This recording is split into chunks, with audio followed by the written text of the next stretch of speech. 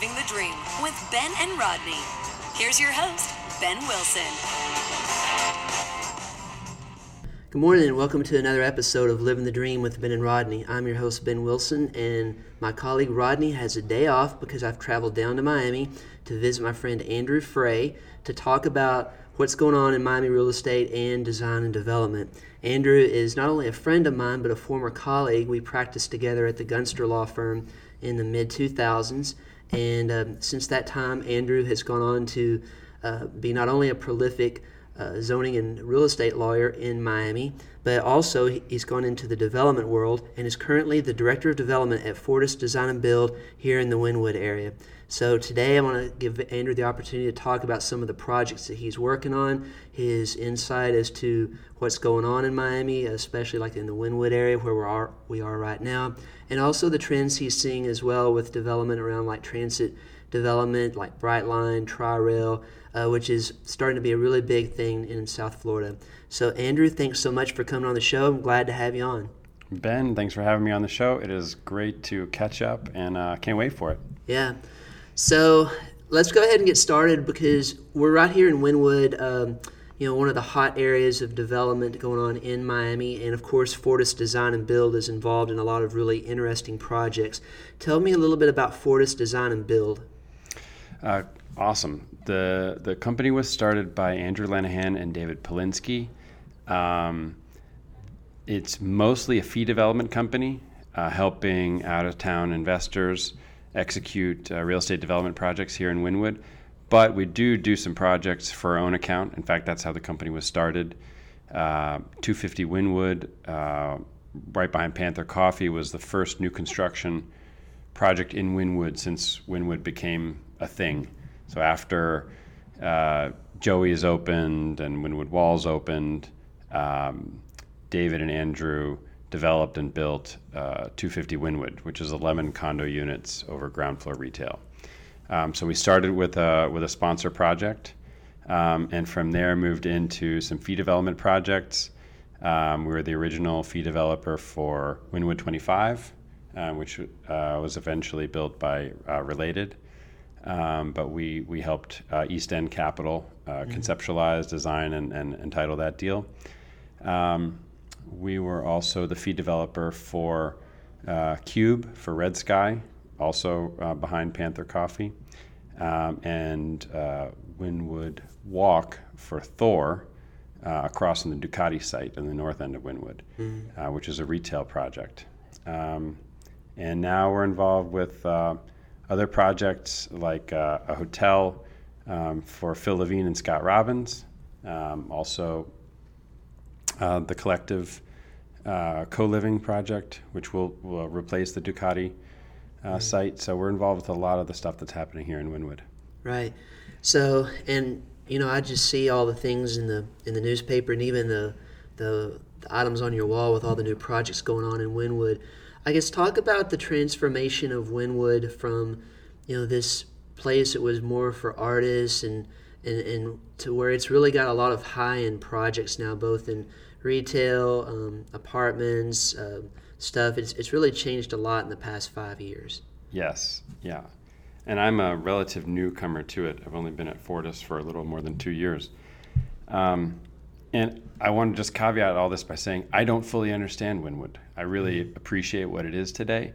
But the early special sauce that Dave Lombardi and Tony Goldman and some of the early pioneer investors and redevelopers here in Wynwood created, I couldn't replicate it. So there's something about the art and the culture and the way they gave it an organic feel, something about the gritty streetscape as an alternative to some of this more slick atmospheres in South Florida. Something that I just can't quite put my finger on, but it no doubt has transformed a lot. And there was a big wave of speculation where people were paying quite a bit for land. And then Wynwood got its own custom zoning, which I think kind of retroactively justified some of those land prices that may have been too high prior to that, but then with the new zoning kind of unlocked some value. And then now with each project that gets built, the neighborhood becomes more complete. You go from, I don't want to say a one-trick pony, but Wynwood was known for, sort of one-story buildings, windowless former warehouses, throw up graffiti and beautiful mural art on the walls, F&B, and that was kind of the Wynwood thing. Now, Wynwood is getting filled with office, and then next there'll be a wave of hotels and some residential projects, and the neighborhood is becoming more complete and therefore more fundamentally sound as a neighborhood. So the transformation, I think, is just improving the fundamentals of the neighborhood. What are some of your favorite projects in Wynwood that are in the process of being developed right now or just came online? Because when you think of Wynwood as far as like places to go, you mentioned Tony Goldman.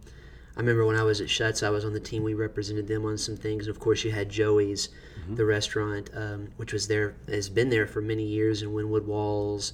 And that's really what I thought of with Wynwood. And I think they had the Electric Pickle, which was a club that just closed. Yeah. And, I went to that many times. And of course, now you've got things like the Number 3 Social and things like that. So what are some of the new projects that you're excited about? Well, I'm very excited for the ones that we're involved with, obviously. And I think it'll be really interesting to see some of this new wave of hospitality come online. There's redevelopment plays that are happening. The Oasis, which is just to the east of where we're sitting right now. That's kind of more of a classic Wynwood adaptive reuse play by a development group called Carpe. And really excited for what that's going to bring. It's going to bring some really nice courtyard space. And I think that's one of the complaints about Wynwood is that it's a great fun place to walk around, but the sidewalks are narrow and there isn't a lot of public open space. So I think that project will contribute some great open space. And speaking of that, there are also plans with the Business Improvement District in the city of Miami to do more streetscape improvements in the neighborhood. And I think that'll really help because the sidewalks are very narrow.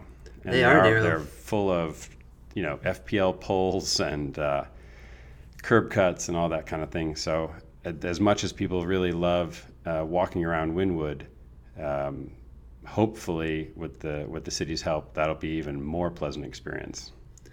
You mentioned that some hotels are going to be coming into Wynwood.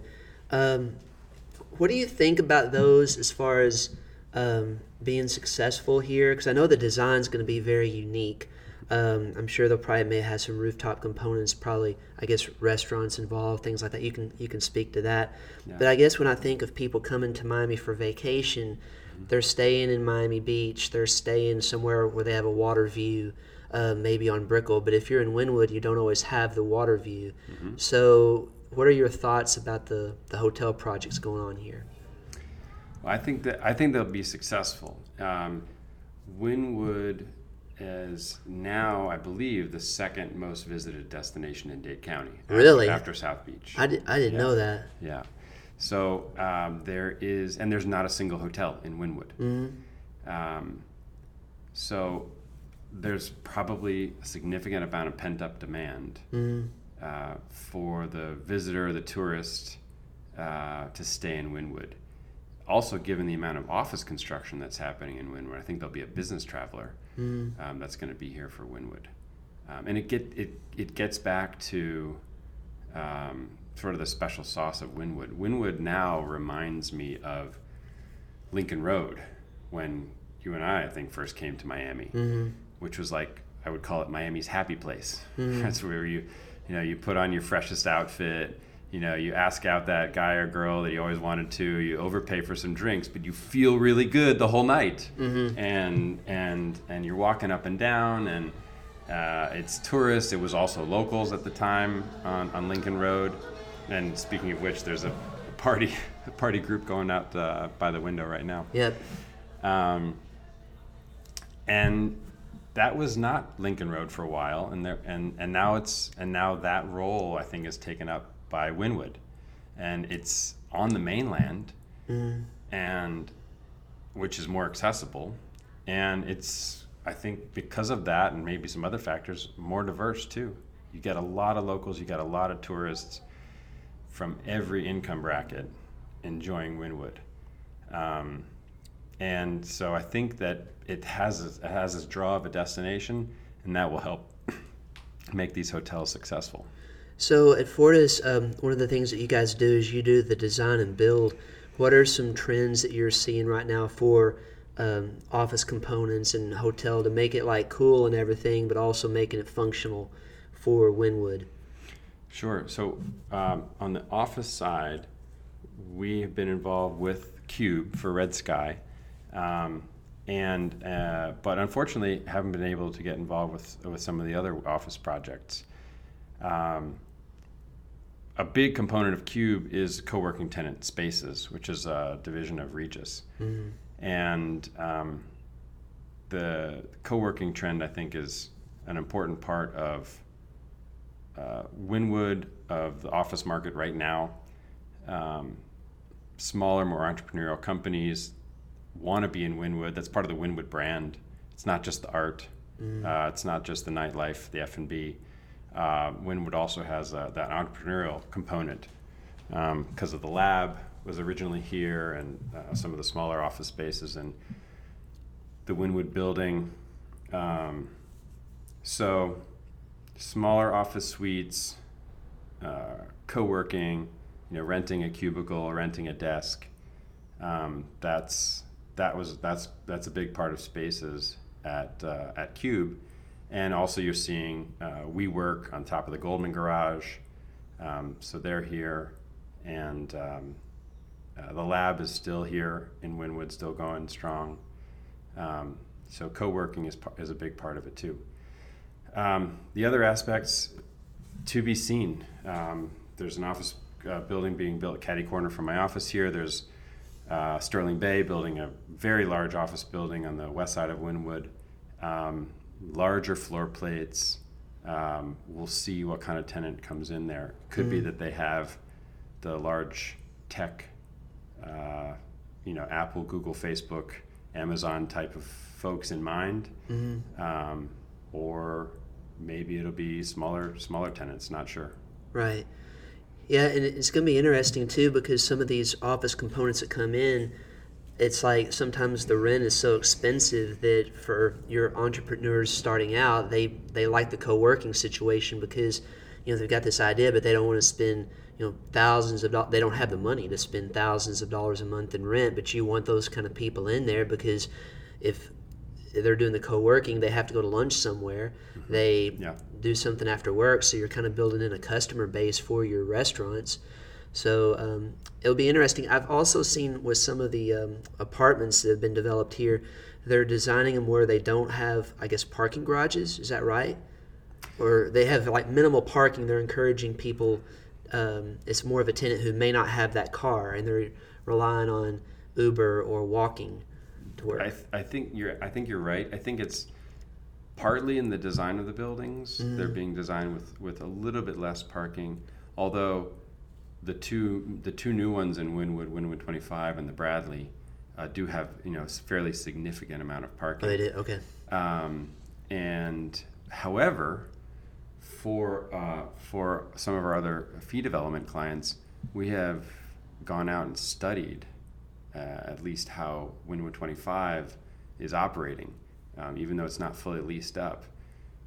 So we had a traffic study done by just having traffic engineers stand on the sidewalk outside of Wynwood 25 and ask people and observe how they're coming to and from the building. And just for example, one of their findings was that only 1/3 of the trips in and out of that building were in cars. 2/3 of the trips in and out of that building were people walking to do stuff in the neighborhood. And I think that's pretty unusual. So does that mean a lot of their residents perhaps are working from home, or they're doing like the workscape thing, and or maybe they're just Ubering or something? Yeah, it could be that they're working from home, or that they live here and they work somewhere else in the neighborhood, or they are making a trip by Uber or Lyft or private vehicle to their work, but that's the only trip that they're taking that day. Everything else that they need to do is they can do walking, whether it's walking to Target in Midtown, or walking to a restaurant here, or walking to the gym. There's a lot of great gyms in the neighborhood. So that was a really interesting finding that just speaks to the walkability of the neighborhood. So I think that trend will continue. There'll be, as buildings get built with slightly less parking, and then developers see that the residents are using even less, then the next cycle of projects they'll build even less parking, and then it'll be to the point where hopefully the market's able to set that parking level rather than government set ratios. Right. One thing we talked about a little bit too, and kind of staying on the theme with transportation, is the growth of transit-oriented development in Miami. And of course, you're on the board for one of the major sources of transportation in the Tri-Rail, and we also have Virgin Airlines Virgin Brightline is going to increase there, but I only see that increasing in Miami just because we're getting more and more people, and you can't always expand the roads because you don't really have any area to eminent domain, unless I guess you start eminent domaining major buildings, and then you're talking about major payouts to these owners. So what do you kind of see? I guess talk about the development through transportation and just kind of transportation in general in South Florida, since you're on the board for one of them. So this is a topic that's near and dear to my heart, and my fellow Tri-Rail board members will tell you that I harp on this every month at our board meetings. And I definitely want to talk about new transit investment that's happening, but I want to start with something that I try to emphasize whenever I get a chance to talk about this. Miami has actually made passenger rail investments over the last several decades. We built Tri-Rail 30 years ago. We built Metro Rail 30 years ago. Since then, we built the Metro Mover and the Metro extension to the airport. And so, do I wish we'd built more? Probably yes. However, the greatest tragedy of our mobility scenario down here in South Florida isn't that we didn't build rail. We did. We actually did. The worst part about it is, after we did that, we built our housing as far away from it as possible. The massive amounts of density that you have in the southwest parts of Dade County, far from the Metro Rail, or the northeast parts of Dade County in Aventura, Sunny Isles Beach, and some of those coastal high-rise communities. Again, nowhere near public transportation. And so that is unfortunate in a number of reasons. First of all, for all the residents of Dade County that didn't get the benefit of the public transportation that already existed, which could have brought them greater access to jobs, lower cost of living, all those sorts of things. Secondarily, it also hurt the viability of the transportation itself, because Miami-Dade Transit and Tri-Rail, we have been collecting lower fares than we should have been for the last 30 years. And as a result, required greater and greater public subsidy. And that's money coming out of the taxpayer's pocket. So I think it was unfortunate on both of those levels. So the first priority, I think, for Dade County is to learn how to do transit-oriented development predictably and consistently. And we can't do that. In fact, it's even worse than that. When you don't know how to do something, you get it right 50% of the time. You know what I'm saying? We have gotten it virtually 100% wrong for the last 30 years. So not only do we not know what we're doing, we're actively doing the opposite. Right. I do know, at least for where I bought over at Canvas, which is just a couple of blocks away. I can see it from here.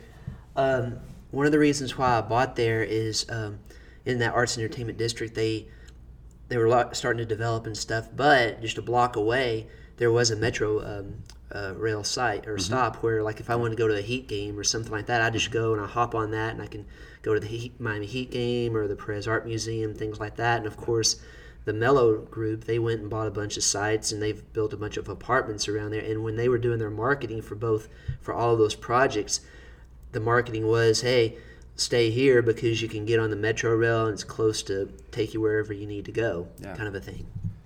I think it's a great pitch, and I think a Metro Mover is a fantastic asset for downtown.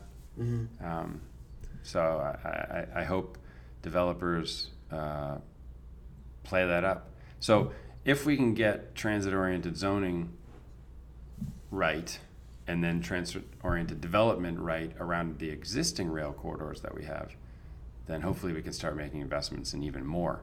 So putting more tri-rail stations on the Brightline corridor, building transit, maybe the Bay Link out to Miami Beach. That's been an idea that's kicking around since when Neeson was my former mentor, our former colleague, was mayor of Miami Beach.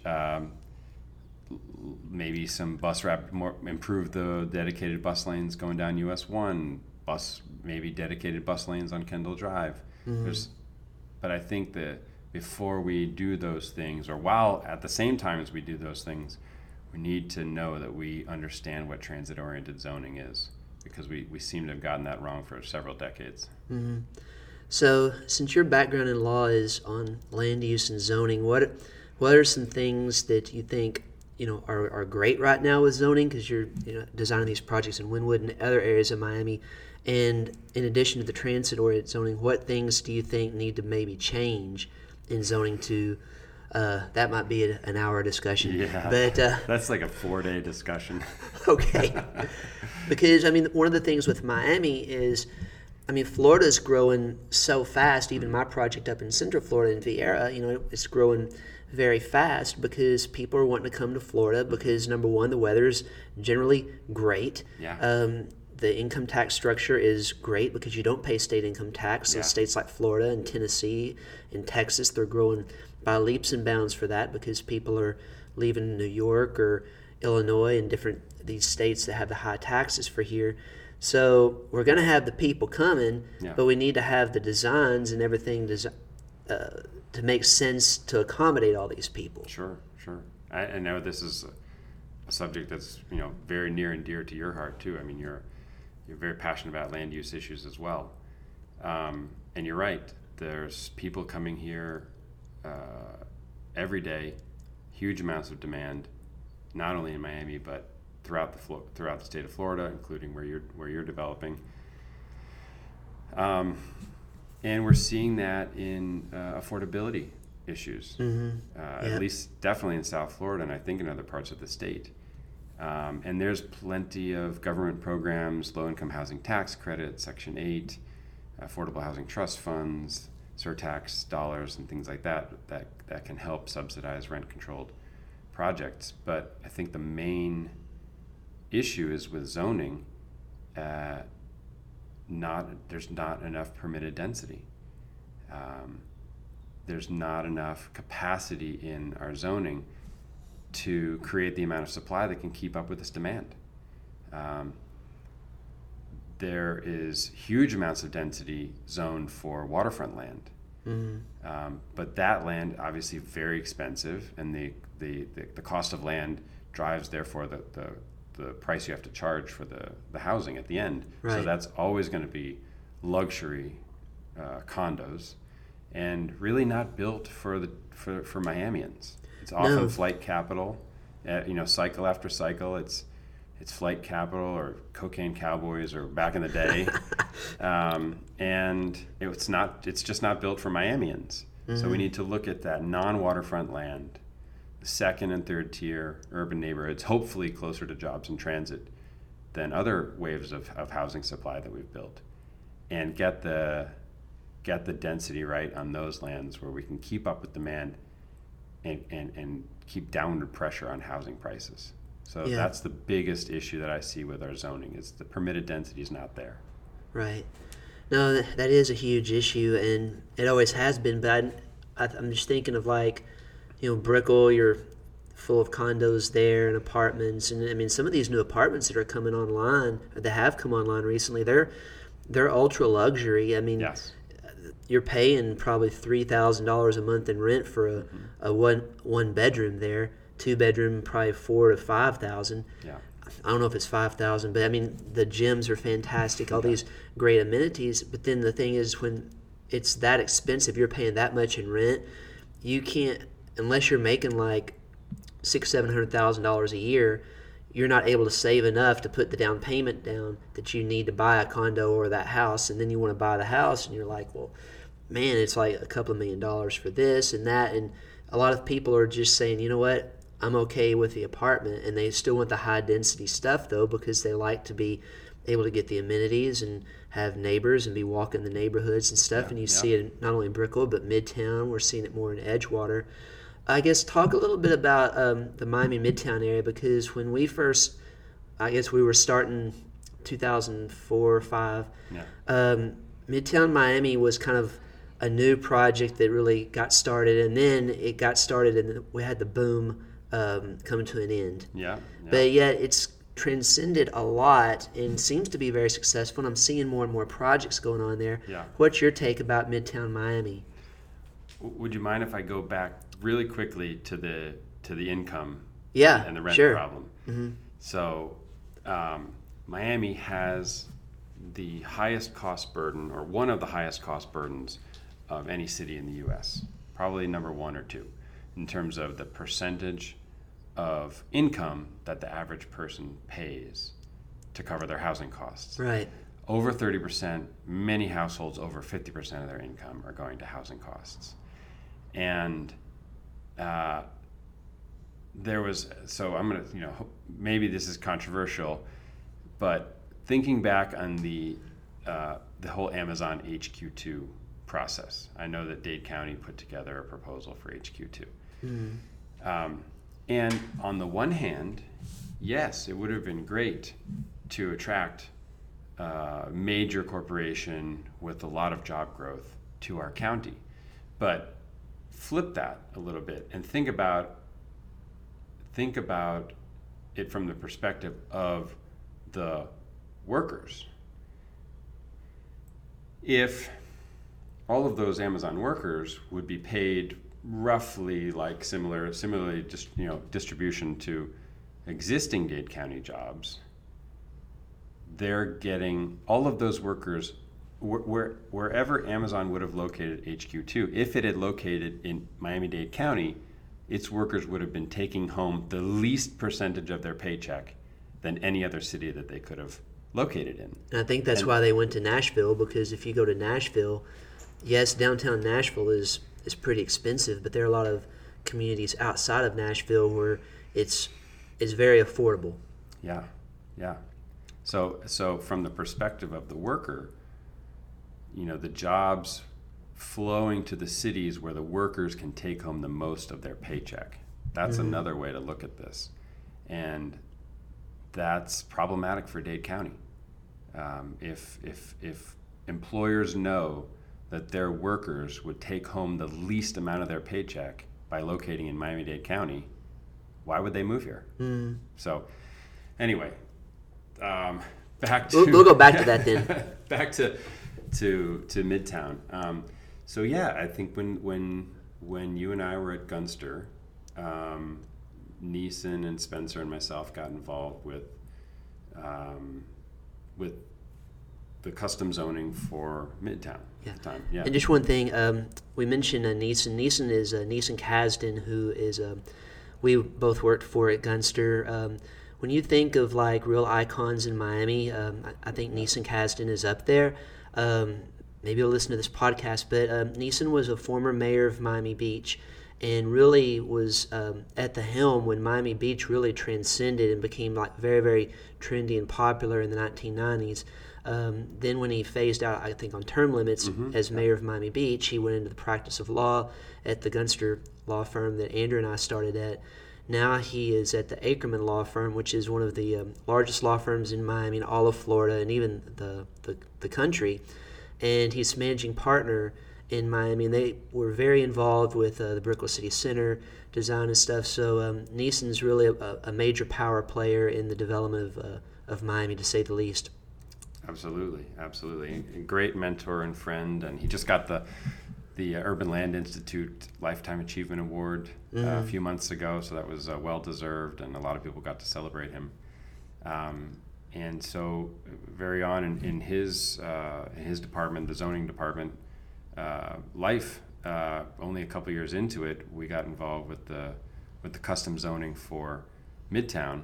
It had been an old rail yard owned by the company that now has started Brightline, and they sold it for private development. And the east part was zoned for high-rise apartment and condo towers, and the west side was zoned for a mixed-use retail, multi-block, massive retail development. And that helped catalyze investment in this area. Only a couple towers got built before the Great Recession. Land changed hands, and then in this cycle, a bunch more of the residential blocks have gotten built. And it's a very popular neighborhood. It's close to downtown, close to jobs, got good restaurants, convenient retail. They have that big park in the middle. They've got a great park. For dogs. Yep, great for dog walking. And they got a Target, which includes groceries, so it's very convenient for your daily necessities as well as you're going out. So that's been a successful little pocket neighborhood. And then Edgewater, true Edgewater, on the street ends between Biscayne Boulevard and the Bayfront, seen a lot more development as well in this cycle. And they got a Publix as well down by the Arts Center. A very busy Publix. Yeah. Well, unbelievable density. Unbelievable density. Yeah, because that Publix is one where, where I'm at in Central Florida, Publix is designed where there's a grocery store and you've got a great big parking lot. Yeah. And next to Publix, you've got your Fantastic Sam's hair cuttery, and you've got your ice cream shop and a dentist, which we have a lot of dentists up in our area, but it's just a big parking lot. And then you go to the bigger cities and they don't design like that because you don't have the room for it. That's just such valuable land that what they do is like they'll have Publix as an anchor, but they'll have parking garages that will serve all of the tenants. And really, I think that is a much smarter way to go because you're maximizing your revenue on that tract of land. Because in Miami, you've got to have your grocery stores and these kind of things like that, but you don't always have the land for these huge surface parking lots. And even Midtown designed their projects that way with garages around them. Yeah, absolutely. I think it's that Publix. So there's the Surface Park Publix, which is the typical suburban Publix you're talking about, and you'd see in other parts of Florida. Then you get to the situation where it's still just a standalone Publix, or maybe a Publix with a couple of other smaller retail tenants, and then there's the parking above. But it's just essentially one-story retail with parking above. But then you get the situation where it's ground floor parking structured, or ground floor Publix structured parking, and then more above that, whether it's office or residential, like the Whole Foods downtown on the ground floor. So the Publix here in Edgewater is that kind of that intermediate, where they went vertical, but they didn't continue vertical with office or residential tower above. So it's right there in the middle of a lot of density, but they also left a lot of development rights on the table by not building a tower above. Right. So they still have those air rights available to build more, I guess. It's just from an architectural standpoint, I guess it'd be very difficult to do. Yeah, I don't think they could do that, but there's ways that you can transfer those to adjacent parcels of land. Right. So I don't know if any of the adjacent landowners are interested in doing that, but it is possible. Yeah. One thing to mention about with Midtown, and going back to your point about the affordable housing issue, I mean, even if you want to live in Midtown, it's not as expensive as if you want to go on Brickell, but it's still not exactly cheap for people. I mean, I'm sure a one bedroom there is $1,800 a month minimum, probably more like 2,000. Yeah.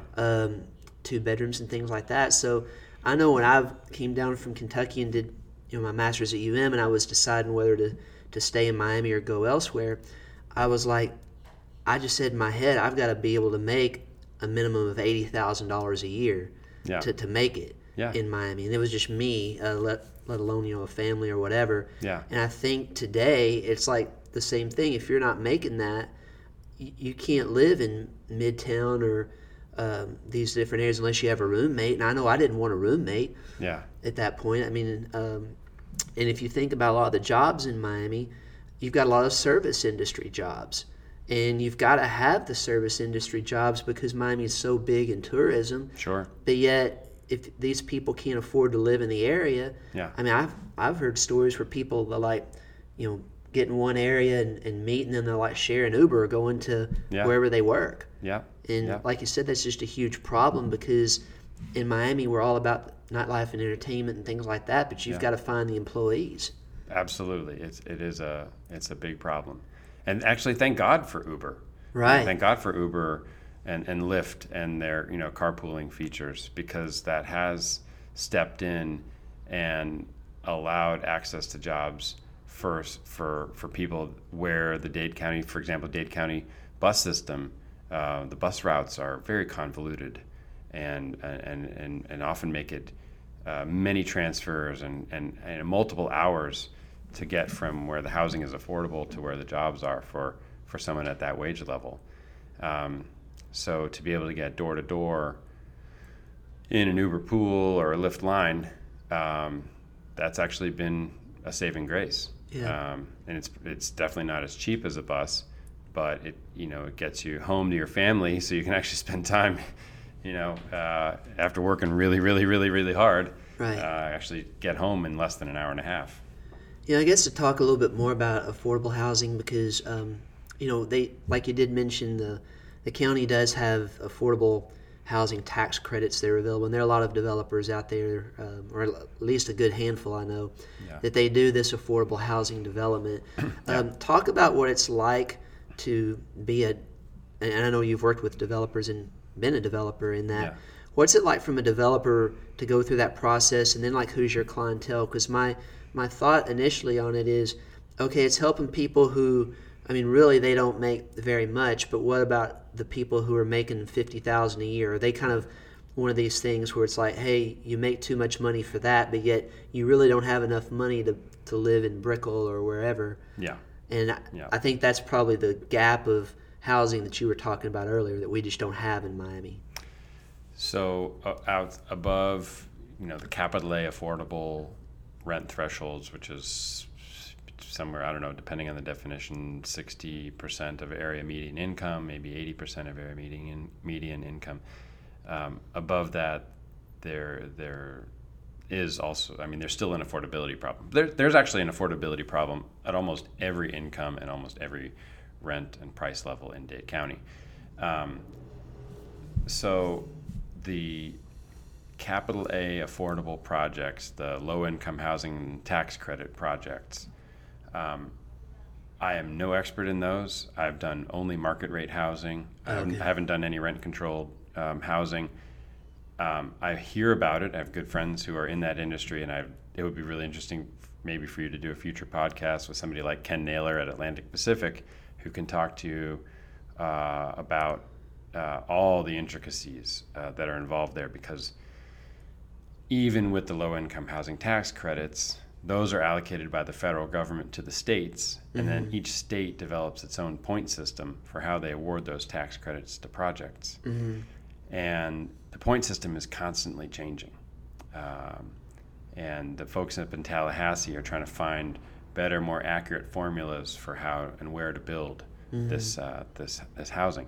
But Dade County actually has a cap of 2 or 3 projects a year of this low-income housing tax credit or LIHTC projects. And those projects are averaging around 100 units a piece these days. So we're really only talking about 300 units of housing in Dade County on an annual basis, when our housing affordability problem is 300, 400, 500,000 households. So again, I think I maybe said this at the top of the podcast, but it's not to say we don't do those programs or don't find ways to make them more efficient, but they do represent a very marginal solution to the problem. That said, what are the ways to make it more efficient, to address the point system? There's been efforts in the past to look at City of Miami zoning code, compare it to the Tallahassee point system, and find ways that we can make our zoning code match up with the points, so it's easier to win tax credits for projects in Dade County. And actually, the last time that was done, I think under the leadership of then Commissioner Suarez, now mayor,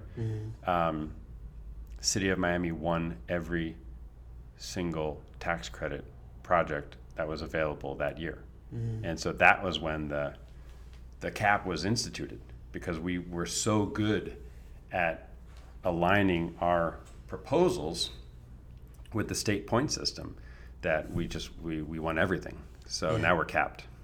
Yeah, and I know, when I was at Schutz and Bow and I was on a team, we represented a low-income housing low-income housing developer, but I remember they always had to go through those points, and it was a very, very competitive process, and so we'd do a ton of contracts for sites, but we'd always have the right to terminate if we didn't get tax credits. It was a contract condition for closing, and so we might do try to tie up 10, 15 sites, and then you only end up picking 3 out of the year. If that.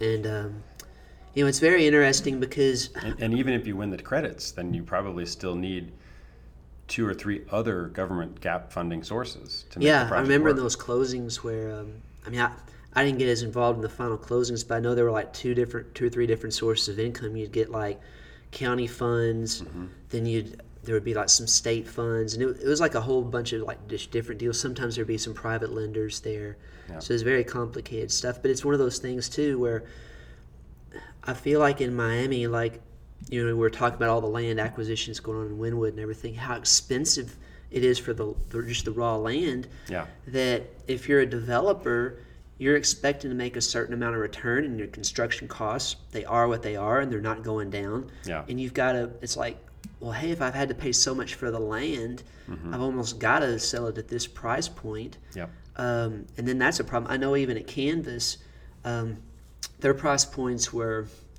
maybe anywhere from high 2s at the beginning when they went for launch for the pre-sale. I think the highest in there maybe $650 or something. But you go to Brickell, they're easily a lot of condos, $800,000, $900,000, and Canvas sold out, or I don't think they're sold out yet, but they sold pretty well because there's that need for that demographic of people who they can pay $300,000 to $400,000 for their place. But still, when you do that, your mortgage payment is $2,100, $2,200 a month. You got condo association fees of $500 a month. Yeah. Property taxes. You're really looking at probably $2,800 to $3,000 a month. Easily.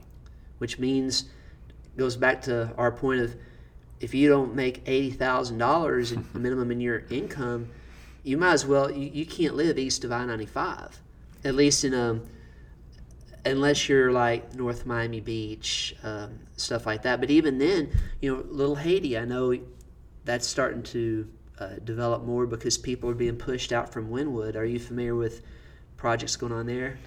I'm not too familiar. I hear some headlines about Magic City and other projects, but I'm not too familiar. Got it. All right, so we've talked about Wynwood and Midtown. What are some other hot areas in Miami that you're excited about right now with development? Well, I think what's interesting is people ask often, what's the next Wynwood, and what's the next hot area? And my response, and actually my hope, is that there isn't one, because when you get another Wynwood, you get a run up in land prices, and to your point, then you have affordability problems. And I think what people are understanding post Wynwood is that they have choices. If landowners or landlords start price gouging, they can go somewhere else. So post Wynwood, people are going to Little Haiti, Little River, Allapattah, Little Havana, Southeast Hialeah, and taking some of these independent galleries or artistic or creative redevelopment plays or small businesses to a bunch of different neighborhoods. And I think that's a more natural, normal, organic way to do neighborhood investment, and hopefully it'll be healthier and more sustainable. Mm-hmm. I know when we were at Gunster, you, along with Neeson, did a lot of work in Miami Beach. Yeah. And talk about that, because one thing about in Miami Beach, they have the historic preservation codes in there and development. But I mean, what do you think about the development going on in South Beach right now? Because we talked a little bit about Lincoln Road and how it went from being like a lot of local places, like a Panther Coffee, which is now in Wynwood, and other locations, and it's more commercialized. And it's almost like in Miami Beach, everything is getting so commercialized and so, I guess, expensive. But I feel like in Miami Beach, one of the beauties of it was the locality, like places like the Standard, where people like it, a lot of locals hang out and stuff like that. Yeah, the Standard is amazing. Mm-hmm. Well, Miami Beach just in general keeps a very tight lid on new supply of anything. I do like some of the things that have been able to get built, even with their very high regulatory burden in Miami Beach. The Baptist Urgent Care facility on Lincoln Road, on Alton Road, some of the other kind of mid-rise mixed-use projects around Alton Road and Lincoln, which are 4, 5, 6-story ground floor retail with uses above. It's great infill. It's a great scale. It's not overwhelming, but it's very nice density. So I do like some of the things that I've seen. Oh, and also, the Courtyard Marriott that got built along the Dade Boulevard Canal. Oh, yeah, it looks really nice, really nice looking, and very little parking, if any, in that. Yeah, I'm usually. I don't know that. I don't know if they have a parking. I guess they have to have a parking garage. Usually that's like a busy intersection, so I'm just trying not to get hit. Yeah, it's a very complicated intersection. Yeah, but I heard some statistic that, and maybe it's from the Miami Convention and Visitors Bureau, that only 6% of tourists to Miami now rent a car. Only 6%. They're just going with Uber and Lyft. Yeah, and that number gets even less when you're talking about Miami Beach. Only 3% of tourists to Miami Beach are renting cars. Mm-hmm. So it makes sense for a hotel to not invest money in building a parking garage if their guests don't need it. So anyway, I like a lot of what I'm seeing along the Alton Road corridor right now. And then what Crescent Heights and what Russell's got planned on the flyover. Yeah, I'm really excited to see that. What does he have planned for that? I think it's one taller building, and then a couple of other lower buildings, and then also donation of land for a park. Okay. Yeah, and then also building a pedestrian bridge over the MacArthur, which is great because that's always been talking about tough intersections. It is a tough intersection. Yeah. One thing we forgot to talk about, and you mentioned before that at Fortis you guys have represented some restaurant developers, I think, with design, and you had a friend who started that. One of the things that's kind of unique to Miami that I think, coming from Central Florida, is up in Central Florida we have a lot of restaurants that are chains, and while you have your typical fare, your chains in Miami, a lot of restaurants are owned by locals and operated. So I guess talk about like some of the restaurant scene that you're seeing in different areas that you like. Well, Wynwood is basically a giant food hall. It's just block after block of restaurants and bars. And like I said, it's changing. There'll be other things being added to the neighborhood, but as it stands right now, Wynwood is it's a giant food hall. There's a lot of really great restaurants in the neighborhood. Some of them are chains. I think there was Federal Donuts that was here for a bit, which is based out of Philadelphia. But independent restaurants do quite well, and there's more space opening for F&B in the neighborhood. Wynwood Walk, which we're the fee developer for, has 60,000 square feet. They had my understanding is they had a lease signed with a chain restaurant group, and that group may have been involved in some financial shenanigans, so that they went away. So maybe the independents, they're certainly doing quite well here. Yeah. But look, it's a very difficult business. Whether you're a chain restaurant or an independent restaurant, there's a high rate of failure. So right. It's not to say that everyone opens and stays open for long. So, right.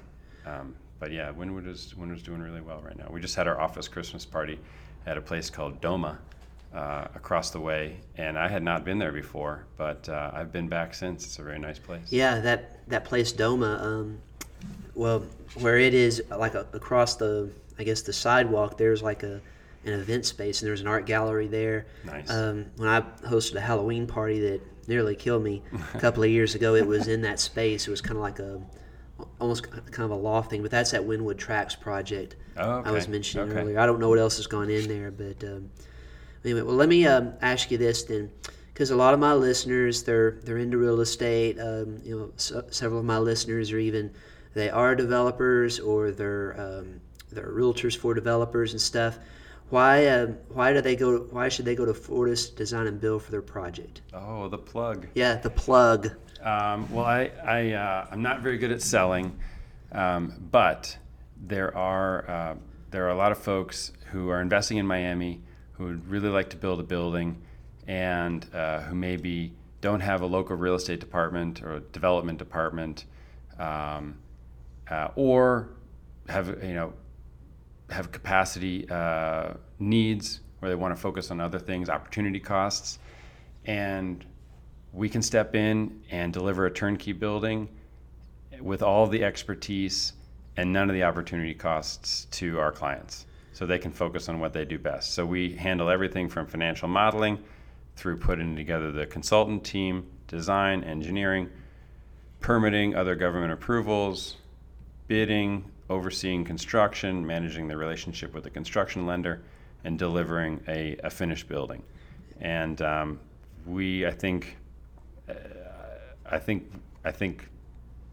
confident in saying that there's no other group in Miami that can offer the full scope of services that we do. And really, it could be something where, if someone's looking to buy land in Miami, they should probably start with you guys before they even consider the letter of intent for the land and the contract, to kind of get an idea of financial modeling and all that stuff. I appreciate you saying that, and that's certainly how we like to get involved as early as possible. Coming in with a reasonable development model, rather than trying to save a development that may be suffering from assumptions about impact fees that were underrepresented, or land overpaid for, or not understanding what the zoning rights were when you were buying the land. So we like to come in as early as possible. And there are other groups that do owner's rep or construction management, which typically come in later on in the process. The construction managers. Yeah, they offer great services. We can do that, but with all of the strategic, financial, and entitlement understanding on the front end. Right. And I guess we talked a little bit about entitlement. I want to expand on that just real quick, and then we're going to get to our living the dream questions. But in Viera, where our project is, we've already got all the entitlements for all the land, and we basically have these entitlements, which are development rights, and it says, okay, you can have a certain number of residential homes, a certain amount of square feet of retail projects, this and that. How does it work in Miami where I guess when you buy the land, the entitlements are already running with the land, correct? Yeah, so in the city of Miami, you don't always have to go to a public hearing. Okay. It's discretionary approvals, which are typical in cities like Miami Beach, where you don't know really what you can build unless you go to a public hearing and they tell you what you can build. Here in Miami, the code is fairly clear.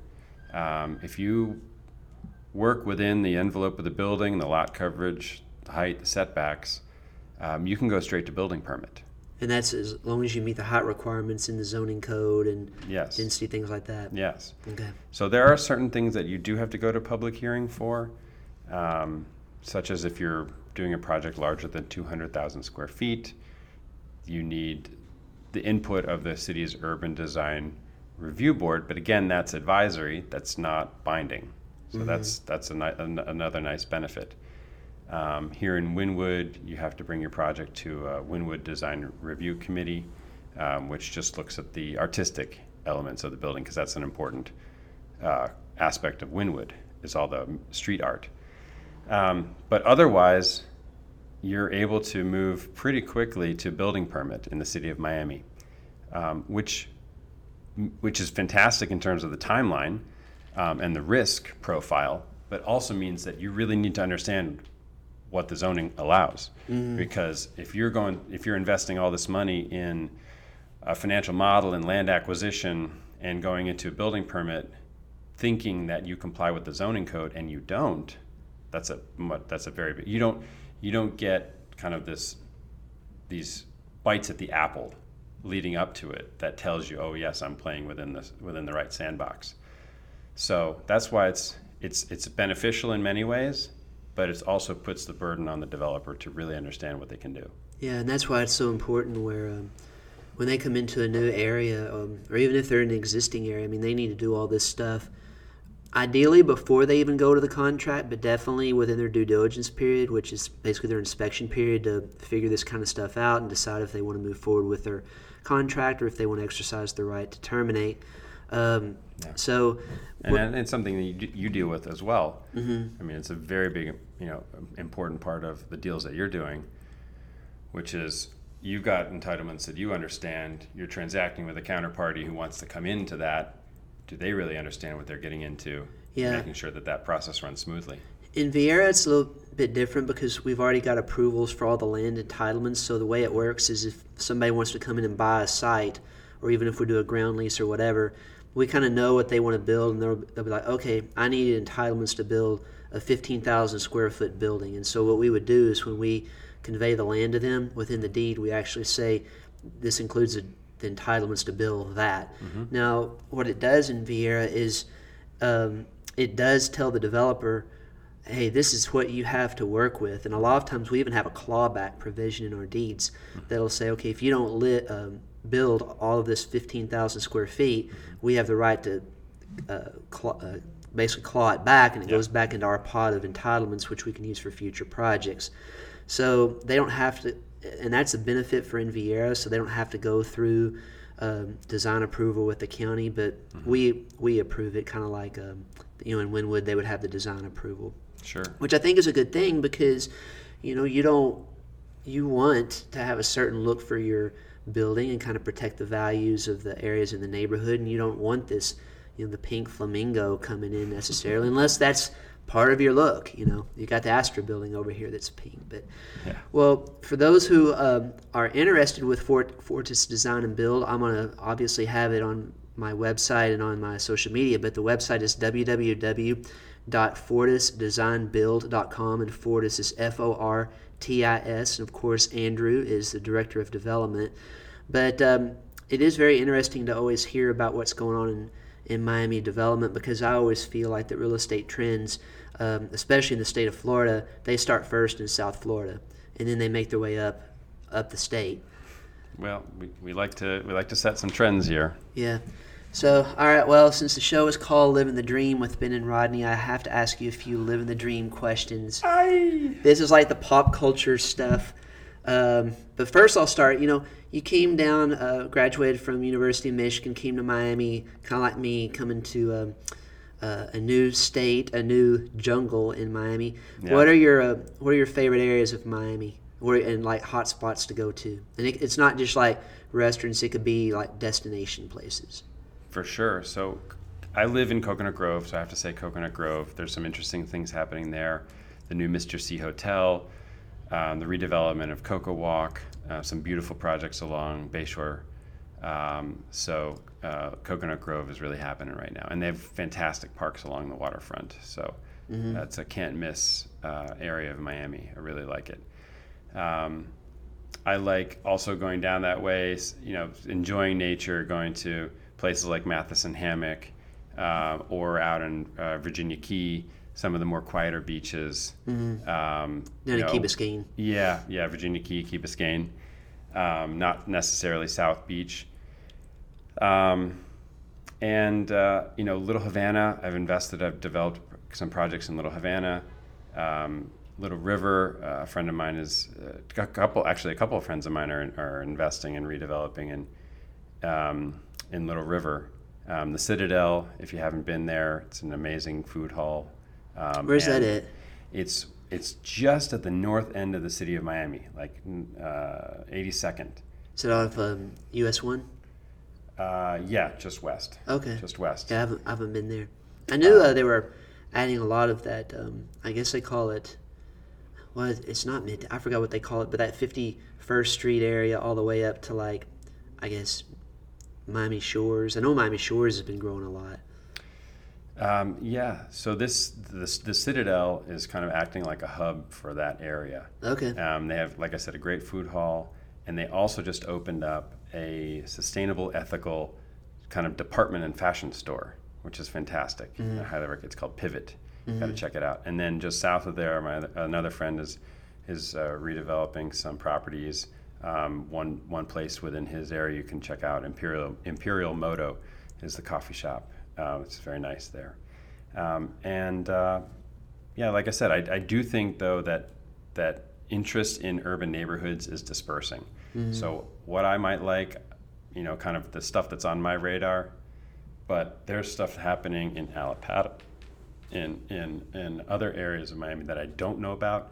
And that's actually kind of the most exciting part, is that as you're having this dispersion of interest into different Miami neighborhoods, it's the sense of discovery and pioneering.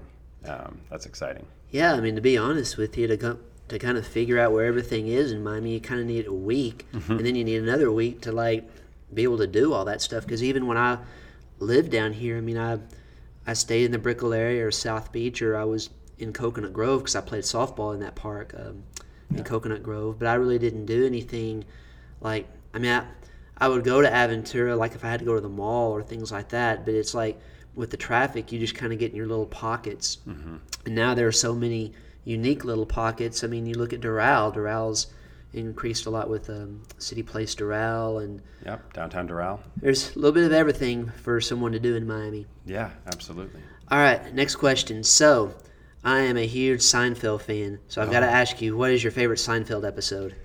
My favorite Seinfeld episode. Oh my gosh. I gotta say, the quote that I most often pull out from Seinfeld is that one: "He's a loathsome, offensive brute, yet I can't look away." Oh, the Kramer painting. The Kramer yeah, painting. Exactly. I have the Kramer painting in my house.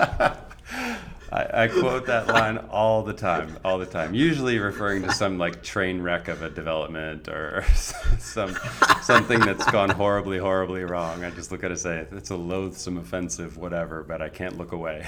Yeah. No, that was a great one. Yep. All right, next question. What's your favorite Bill Murray movie? Gotta be Caddyshack. Caddyshack turns 40 years old this year. Yeah. I've enjoyed him in other movies. I really, really love him in Rushmore, which is my favorite movie of all time. But in terms of just showcasing him at the height of his comic abilities. Yeah, can't beat Caddyshack. All right. Yeah. Well, my next question, I might get the same answer here. What's your favorite Rodney Dangerfield movie? My favorite Rodney Dangerfield movie is actually anytime you are quoting a Rodney Dangerfield movie. Or actually, one of my good friends from law school is a huge Rodney Dangerfield fan as well. So I like when you quote or when my buddy quotes him. That just cracks me up, because I see how those movies and his comedy have just lasted so long and just touched so many people's lives with humor and insight too, because everything that he said was, I mean, there was a lot of his humor that was very grounded in social insights as well. Yeah. So I love to see it, how it brings people joy to this day. So that when you quote it, when other people quote it, that's my favorite. All right. So, well, I do quote Rodney Dangerfield a lot. I mean, I named my bulldog after him. There you go. All right, next question. Other than your immediate family members, if you could have dinner with 3 people, celebrity or non-celebrity, who would you pick? Oh, man. That's so... Okay. So on the real estate and urban planning side, a problem that I'm really interested in is, or a solution is, I'm really interested in the grid. I love Miami's grid. But going back to Manhattan and the gridding of Manhattan back in 1811, I'd love to understand what was going through their minds when they did that. When you say the grid, what do you mean? I mean, they in 1811, if you look at Lower Manhattan, all the roads go all different ways. And in 1811, they basically said, as we develop Manhattan from the going north from this point forward, everything is going to be on this street grid. And the politics involved in that, the civil engineering involved with that, the real estate economics involved with that, like, that's such a monumental decision, and we have almost no record of it. And I'd love to go back and just sit and talk with, I think it was actually a commission of 3 people, but whatever, any one of them, and just talk to them about, why did you decide to do this? Because I think that it's shaped so much about Manhattan and could shape so much about Miami development if we understood more about the origins of the grid. I think a lot of cities just copied Manhattan, but without understanding why. So I'd love to go back there and understand why. In terms of, so that's on the professional side. In terms of like charity and ethics and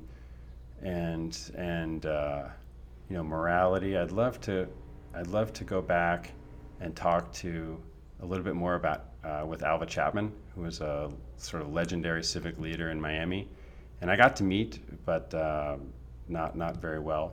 He seemed to lead a lot of interesting civic initiatives after the hurricane. The rebuilding of Dade County after the hurricane, when there was a huge spike in homelessness. After in 92? Yeah, 92, and then addressing the homeless crisis with a homeless plan, including the homeless center that's now named after him, the Chapman Center. He seemed to be able to get folks together in the city of Miami around social issues that were important, issues about caring about our fellow man, that we just don't seem to be able to do anymore. And I think, obviously I'm coming at it from the zoning perspective, and I think zoning touches on a lot of social issues, but whatever it is, however we're trying to make Dade County great, the way that he was able to bring people together and motivate folks behind a common cause, I'd love to understand more how he did that. And I would say maybe the third person would be an artist. Who would that be? Maybe the guy that at Wynwood, he had the banana and the duct tape. Man, that guy's a genius. Well, you got food. Yeah, right there. And then some guy went and ate it. You know, who I'd love to go back and talk to? Because I've been thinking about getting a tattoo. And I've been thinking about what would I get if I had to get a tattoo. And one of the things that keeps popping up in my brain is our lines from Paradise Lost. So to go back and talk with Milton about where these lines came from for him, and what was artistic choices for him versus what were theological choices for him, and then how he translated that into the classic epic. That would be really interesting. But that's really just I want a tattoo. Yeah. All right, I got two more questions for you. In your career, you've had a lot of people that you've learned from and have been mentors. Who would you pick as your top mentors to you? Oh. And it could be both professionally but also personally. Well, professionally, it has to be Neeson. Neeson Caskin. Yeah, working for him for 6 years, right out of law school, learning the level of professionalism, the substance of zoning law, but also how to practice law while maintaining an active civic life. Yeah. One thing I wanted to mention about Neeson as well, and I forgot to last time, we talk about how quality of how a great individual he is. When I moved down from Kentucky and I was working at Gunster, in the law firm world, you don't always have the ability to go back to your hometown for Christmas or Thanksgiving, depending on billable hours. So, we had a pretty good team over at Gunster, a lot of very fine people. And I remember one year, Neeson and his wife Anna invited me over to their house in Miami Beach for Thanksgiving because I didn't have anybody else at the time, and so I always remember that. So it's just another example of him being a fine person. He is a fine person. So great mentor. So was any others other than Neeson? That's a pretty good mentor, right? Yeah. I've had other fantastic professional mentors along the way, but just from the time that I spent with Neeson, the 6 years, and the stage that I was at in my career, and he was, he's just clearly the most formative for me. Right. And in terms of a personal mentor, gotta say my parents, and they've taught me a lot of. I'm sorry about this background noise here. That's all right. We're talking about construction here, so it just adds to the flavor of the podcast. Yeah, construction noise. Yeah. My parents taught me a lot about how to be a good person, and how to have a family, and I try to emulate a lot of their role model, and how my wife and I have a family, and try to pass on things to our kids. Mm-hmm. So yeah, typical, but I gotta say my parents. Yeah. All right. One final thing. So with the show being the Living the Dream, how are you living the dream? How's Andrew Frey living the dream right now? Oh my gosh. Well, I do still enjoy a lot of aspects of South Florida. I love the weather. Like I said, I like getting out on the water when I can. My father-in-law has a boat, so sometimes we get out on that. Fine dining, enjoy that, and getting involved with real estate projects, being able to build what I did in Little Havana, the townhouses there, a project that I ran start to finish, came up with the product, hired the architect, bought the land, found the investors, all that kind of stuff. So it's I literally got to build my dream project. Mm-hmm. So from all the great quality of life aspects of Miami to being able to literally build your dream real estate project, I have a lot to be grateful for. Yeah. Well, it's a good story, and I appreciate you coming on to talk about what's going on with you at Fortis Design and Build, and also in Miami, because Miami is always changing, and it's a very interesting place to say the least, and it's always good to get insight from people who are actually in the trenches and helping with the design and helping the projects come to fruition. So I want to thank Andrew again for being on the show, and like I mentioned, you can learn more about his company here at Fortis Design and Build at www.fortisdesignbuild.com. They're in the Wynwood area of Miami, and definitely check it out. And I hope you guys enjoyed the episode. I always enjoy talking real estate with a friend. So have a great Same week. to you. Yep. Ben, thanks so much for having me on. I really appreciate it. Yeah, you're welcome. So thanks a lot to everyone for listening. Hope you enjoy the show. So have a great week.